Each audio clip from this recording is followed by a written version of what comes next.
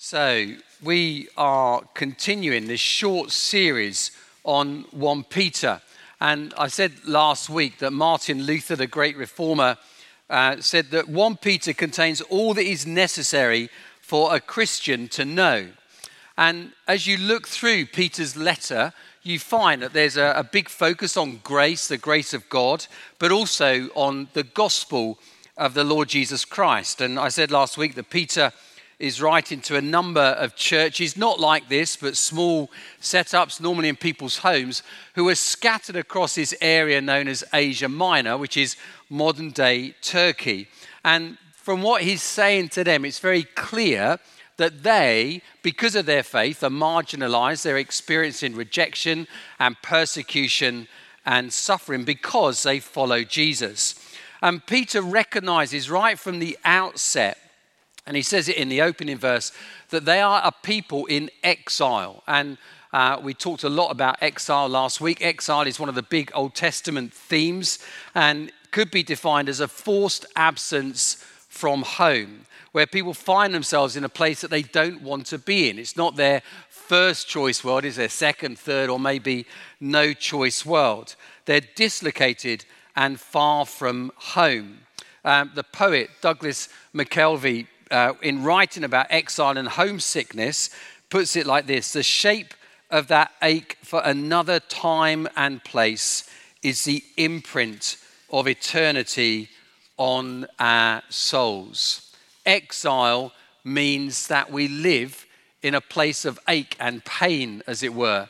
And it can be experienced in a whole variety of ways. It's not just because we're away from our physical home. Exile can happen from the death of a loved one, retirement, moving to a new country, or maybe moving to a new island. Exile can be experienced maybe when we're facing a very difficult church situation. We're not where we'd like to be. Exile is experienced by those who grow older. They're no longer able to do now what they did then. The theologian Eugene Peterson writes that exile is something that we all experience simply by being alive in the world. And I spoke last week about how I think the Western church is actually in a place of exile, how in the past it has been very much at the center of life, but now it finds itself on the margins, and how within that the Church of England in particular, except for great royal occasions when they're front and center, but then very quickly thrown into outer darkness, can find themselves in a place of exile as well. And that actually, I think the denomination which we're a part of is having an identity crisis. And last week I said that I thought there were two things that I think we could do to help us flourish. Exile is not all bad. One thing we do need to do, though, when we find ourselves in a place that we don't want to be in, is that we need to weep with the tragedy of it. Not to be stoical and say it's okay, it doesn't matter, stiff upper lip and all that kind of stuff, but we weep with the tragedy of it. But equally, as we find ourselves in exile, think of Jeremiah 29 verses 5, 6 and 7, what we need to do is we need to settle down and get stuck in to live in the present moment. And then two references from 1 Peter that we looked at last week, that actually when we find ourselves in exile, where we might feel like we're on the margins, that we're excluded, that we're rejected, we're not part of anything, we need to remember that we are a chosen people. And that even though life is hard, like Job, maybe our mantra should be, the Lord gives, the Lord takes away, blessed be the name of the Lord. That actually we should rejoice in a place of exile. Peter does that at the beginning of his letter. So that was the summary of last week. And some of you are thinking, well, why did you preach for half an hour on it last week when you've just done it in 2 minutes? But with that in mind, we're going to look at another section from 1 Peter. And Peter in this one writes a lot, if you're looking at the text, a lot about stones and rocks. So with that in mind, shall we pray? Father, we thank you for this ancient letter, and we pray that it would echo down to us over time, and that your Spirit might speak to us through it so that we might flourish where you have planted us. And we ask that in Jesus' name. Amen. Now, for those of you who are big on social media, you may have noticed that there's been a lot of fuss about a silent disco. Has anyone seen that? Clearly not reached Guernsey then. So it's all about a silent disco that is taking place here. Anyone know where that is? Chichester Cathedral. And according to the publicity, some of the UK's best 90s DJs, which must mean they're pretty old by now, but they're going to be there playing your favourite positive vibes for a feel-good experience. And if you want to go, a ticket costs £27.43.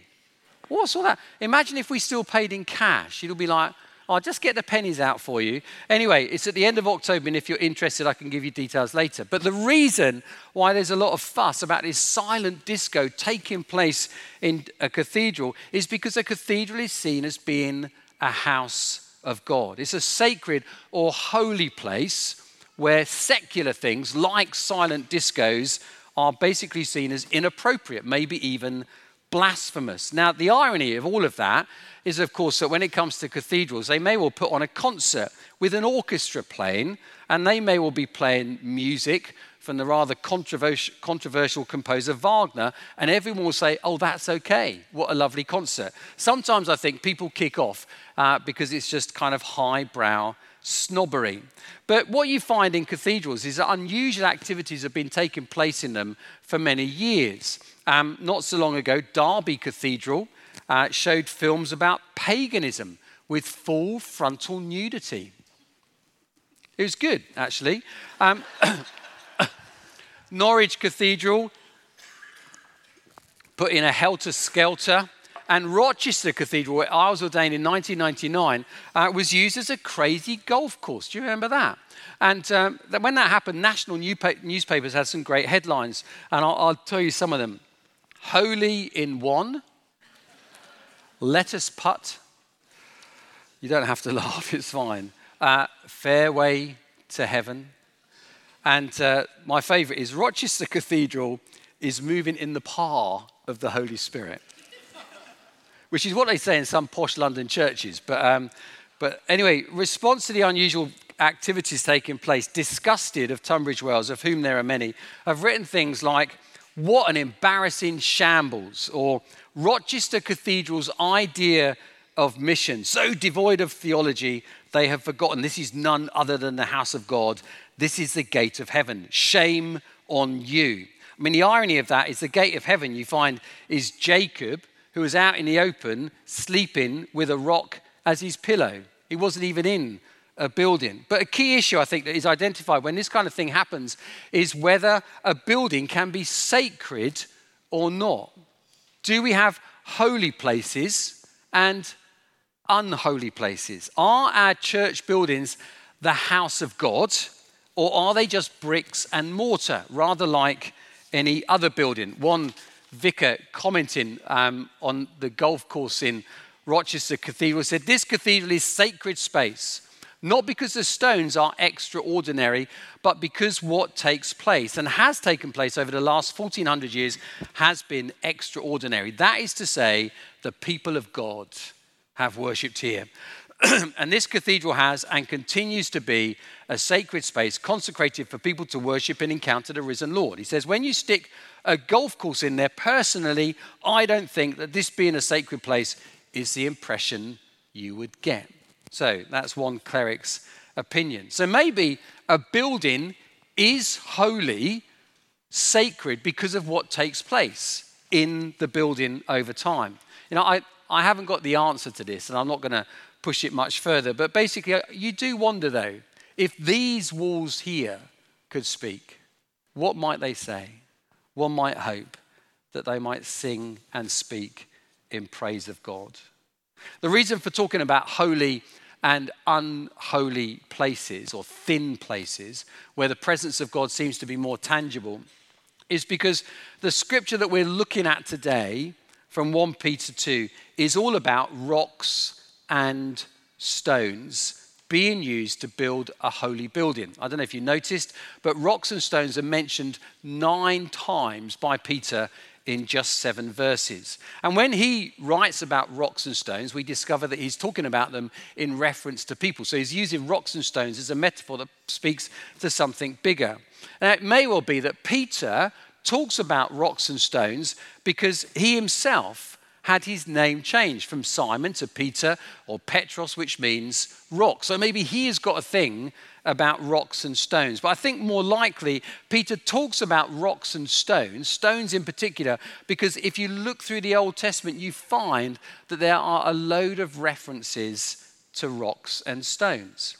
To a first century Jew, which is what Peter was, he knew his Bible well, he would know that the word stone holds a significant promise for God's people. If you look at the text in verse 6, we find that Peter partly quotes from the prophet Isaiah, Isaiah chapter 28. Isaiah chapter 28, this is the thing, the real thing. He says, see, I lay in Zion, a stone in Zion, a tested stone, a precious cornerstone, for a sure foundation. The one who relies on it will never be stricken with panic. And so what we find in the Old Testament, and this verse in particular, is that the promise is for many Jews, is that they had this hope that in time, what would happen is that the one true God would return to Jerusalem. If you know your Old Testament history, you know there was the first temple built by Solomon, then it was taken apart by the Babylonians, and then there wasn't a temple, and then Herod comes along, who no one thinks very much of, and he's not really a proper Jew and all this kind of stuff, and he builds another temple. Most people aren't that impressed with it.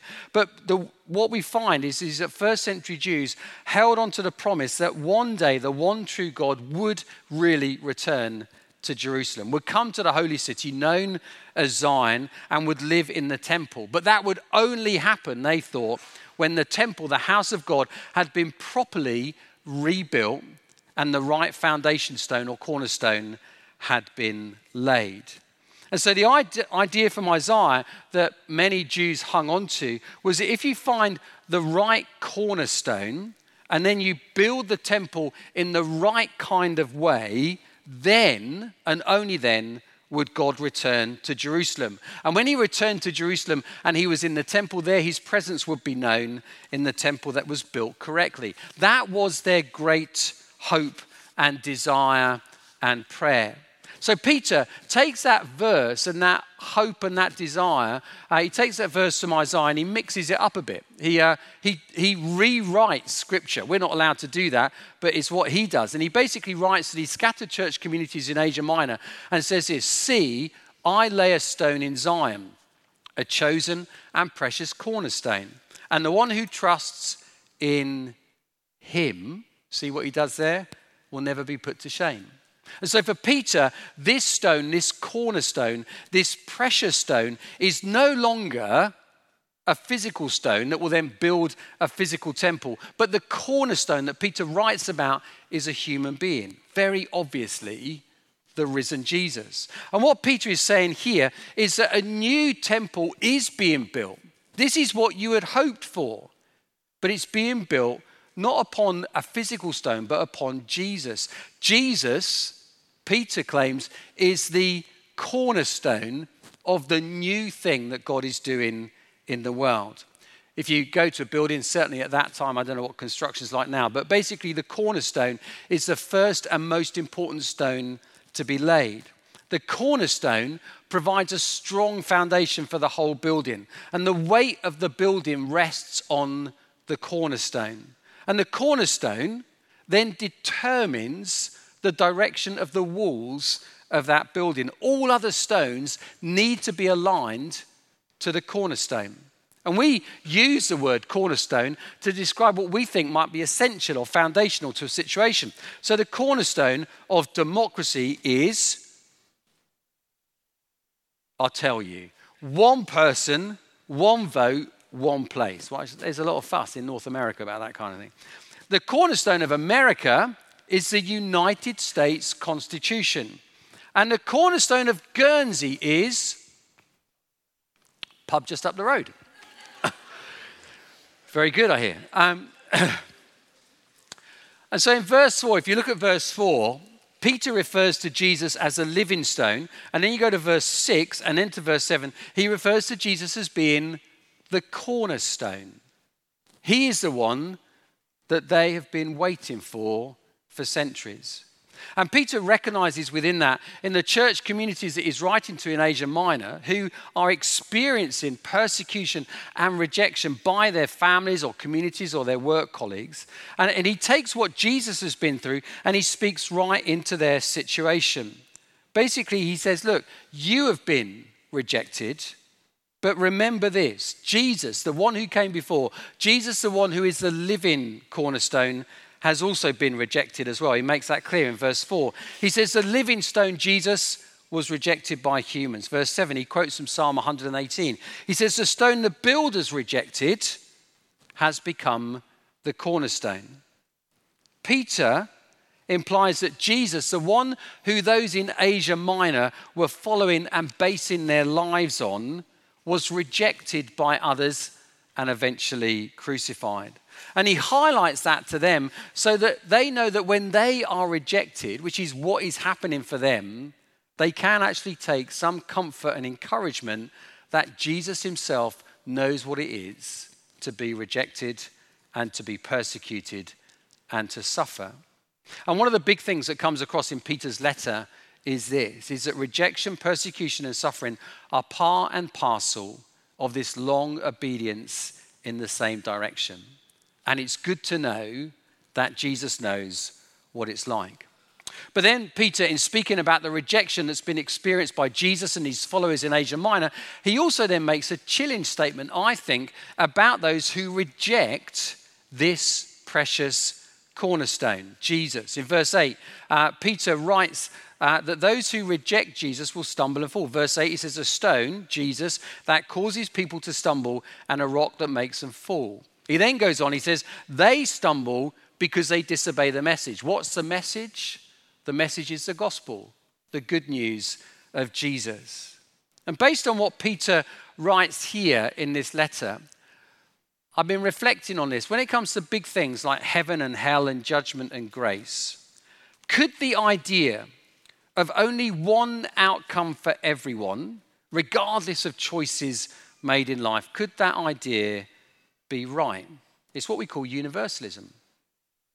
Doesn't matter what you do, who you believe, it's all going to be okay for everyone. It's live and kicking in the Church of England. Because Peter seems to say that those who trust in Jesus, they will be the ones who stand firm, and those who reject him will stumble and fall. Our choices made in life do determine the outcome of our lives. And I think we ignore that warning by Peter at our peril. Anyway, back to verses 4 and 5. Peter writes that Jesus is the living stone. He then goes on to say to those scattered communities across this area that each one of them in those communities is also a living stone as well. And that we together are being built, he says, into a spiritual house. Peter's clear that God is no longer living in a temple made of bricks and mortar in Jerusalem, which does, I think, beg the question as to whether cathedrals are holy places or not. But that God's new spiritual house, his temple, is now made up of people across the world who follow Jesus. Each one of us, not just clergy and the holier than thous amongst us, each one of us carries the presence of God with us. And God's desire is for the whole world to be filled with his glory, his goodness, and his presence. And God wants that desire to happen through the living stones being built into a spiritual house across the world. Habakkuk puts it like this: the earth will be filled with the knowledge of the glory of the Lord as the waters cover the sea. God's big plan is that through us, the living stones, as we align our lives on Jesus, the one who is the cornerstone, we might then demonstrate to the world, both in what we say and what we do, who the true God is and what he has done for us in Christ. Good old Tom Wright puts it like this: Peter believed that all God's promises to Israel had been fulfilled in the Messiah, Jesus himself, and that therefore all who belonged to Jesus had now been brought into that people of God, the true temple. The one true God was now living in them. But you might ask, well, so what? All this talk about rocks and stones and cornerstones, what might this mean for us as a church here today? Let me just finish with 3 things that I sense God has been speaking to me about. There's probably 10, I could say, but we're just going to do 3. The first is this. Each one of us is a living stone, chosen by God and precious to him. In verse 4, Peter writes that Jesus is the living stone, chosen by God and precious to him. And basically a simple rule of thumb is this, is that when we follow Jesus, we are described as being in Christ. You find it referred to lots of times throughout the New Testament. And the rule of thumb is this, is that what is true of him when we are in him is also true of us. And so we too are living stones, chosen and precious to God. Peter reiterates that in verse 9 when he talks about our new identity. He says, we, you, me, we are a chosen people, God's special possession. My favorite theologian at this moment in time is a guy called Andrew Root, who writes a lot of stuff about youth work and about how the church can be in a secular age. And one of his observations of the Western church that I share as I've been reading what he's been talking about is that local churches can be very resource hungry. And that basically, if we want our churches to grow, and I think there's a sense of quiet desperation around that, especially as we are a church in exile, then what we need in order for our churches to grow are more resources, particularly in terms of people, money, time, and buildings. And so what can happen is in a local church is that we can then see people, individuals, not as chosen and precious, but as a resource for growth, or maybe not. Recently, I popped into church and there were a bunch of musicians and singers who are learning some new songs. I thought they sounded great, and I'm hugely grateful for all that you guys do in so many ways. And James was here, we stood at the back, and I said to him, James, what a great resource here we have at Trinity, which is true. But I was also very aware that I was viewing these people not primarily as chosen and precious, but as a resource, because they had very clear gifts that the church can use to help the church to grow.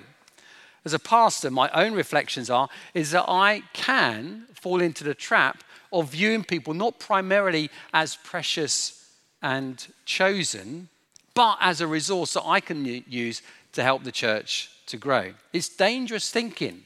And I would say that my mind needs to be transformed. So when new people come to Trinity, I can approach them as a resource. So in walks a high net worth individual. How do I know? It's all to do with the shoes. And I immediately think, oh, high net worth individual, financial resources. Would you like a standing order form? I'm happy with 5% tithe. That's absolutely fine. Now, I don't know who gives what, but people can be seen as a financial resource primarily. Someone comes in and in the conversation you discover that in their last church they used to be involved in youth work or leading Bible studies, and they're passionate about that. So you subtly give them a form to fill in so they can volunteer for youth work or lead in a small group. People are seen as resources to help grow the church. The trouble is, though, is that there are never enough resources, especially if your church is growing. Churches can be resource hungry, and then people can be spat out at the other end. But here's the rub, though. What happens when someone comes who is poor in terms of finances? They have no obvious giftings or passions. They may not be in a great place. How might they be seen? Well, I'm ashamed to say that they can be seen in a resource-hungry church that is desperate to grow by having more resources. They can be seen as being less than those who have obvious resources. Yet what Peter says in this text is that each one of us is a living stone, chosen and precious to him. Our primary identity is that we are chosen and precious, and that's how we should see one another. Not as a resource to grow the church, but as chosen and precious. How do How do you view others at Trinity? Remember the words of James, the brother of Jesus. He wrote this: "My brothers and sisters, believers in our glorious Lord Jesus Christ, must not show favoritism. Suppose a man comes into your meeting wearing a gold ring and fine clothes, and a poor man in filthy old clothes also comes in. If you show special attention to the man wearing fine clothes and say, 'Here's a good seat for you,' but say to the poor man, 'You stand over there or sit on the floor by my feet,' have you not discriminated among yourselves and become judges with evil thoughts?" We are primarily chosen and precious. Second thing is living stones belong together. And where there's a cloud, there's a crowd. A stone or brick on its own is of some value. You can break a window with it. But a stone or a brick really comes into its own when it's placed alongside other stones or bricks to build a building. A Christian on their own is obviously of value. But Christianity, by its very nature, means community. It is not a solitary religion. The theologian Cranfield wrote this: "The freelance Christian," and we find these guys in Guernsey, they bomb around all over different churches. "The freelance Christian who would be a Christian but is too superior to belong to the visible church upon earth in one of its forms is simply a contradiction in terms." We are called to belong and belong and belong. Not as spectators, but as participants. There's a well-known story about the ancient Greek city Sparta. And a Spartan king was boasting to a visiting king about the walls of Sparta. And the visiting king was looking all around and couldn't see any walls. And he said to the Spartan king, "Where are the walls that you're boasting so much about?" And his host pointed at his bodyguard of magnificent soldiers and said, "These are the walls of Sparta. Everyone is a brick." As chosen and precious living stones, we discover our destiny not by being alone, but by belonging. And I think that as we do that, as we belong, what happens is that as we belong and as we wait and as we pray, the presence of God is known more acutely amongst us. The other day, I needed to speak to a heron. Not a fish, but a member of the herring family. I needed to speak to either Roy or Nick or Tom. Some of you will know them. And I was walking through town. And guess who I bumped into? Roy and Nick and Tom, herring. Anyway, I asked them what I needed to ask them. And Roy said to me, "How's Trinity going?"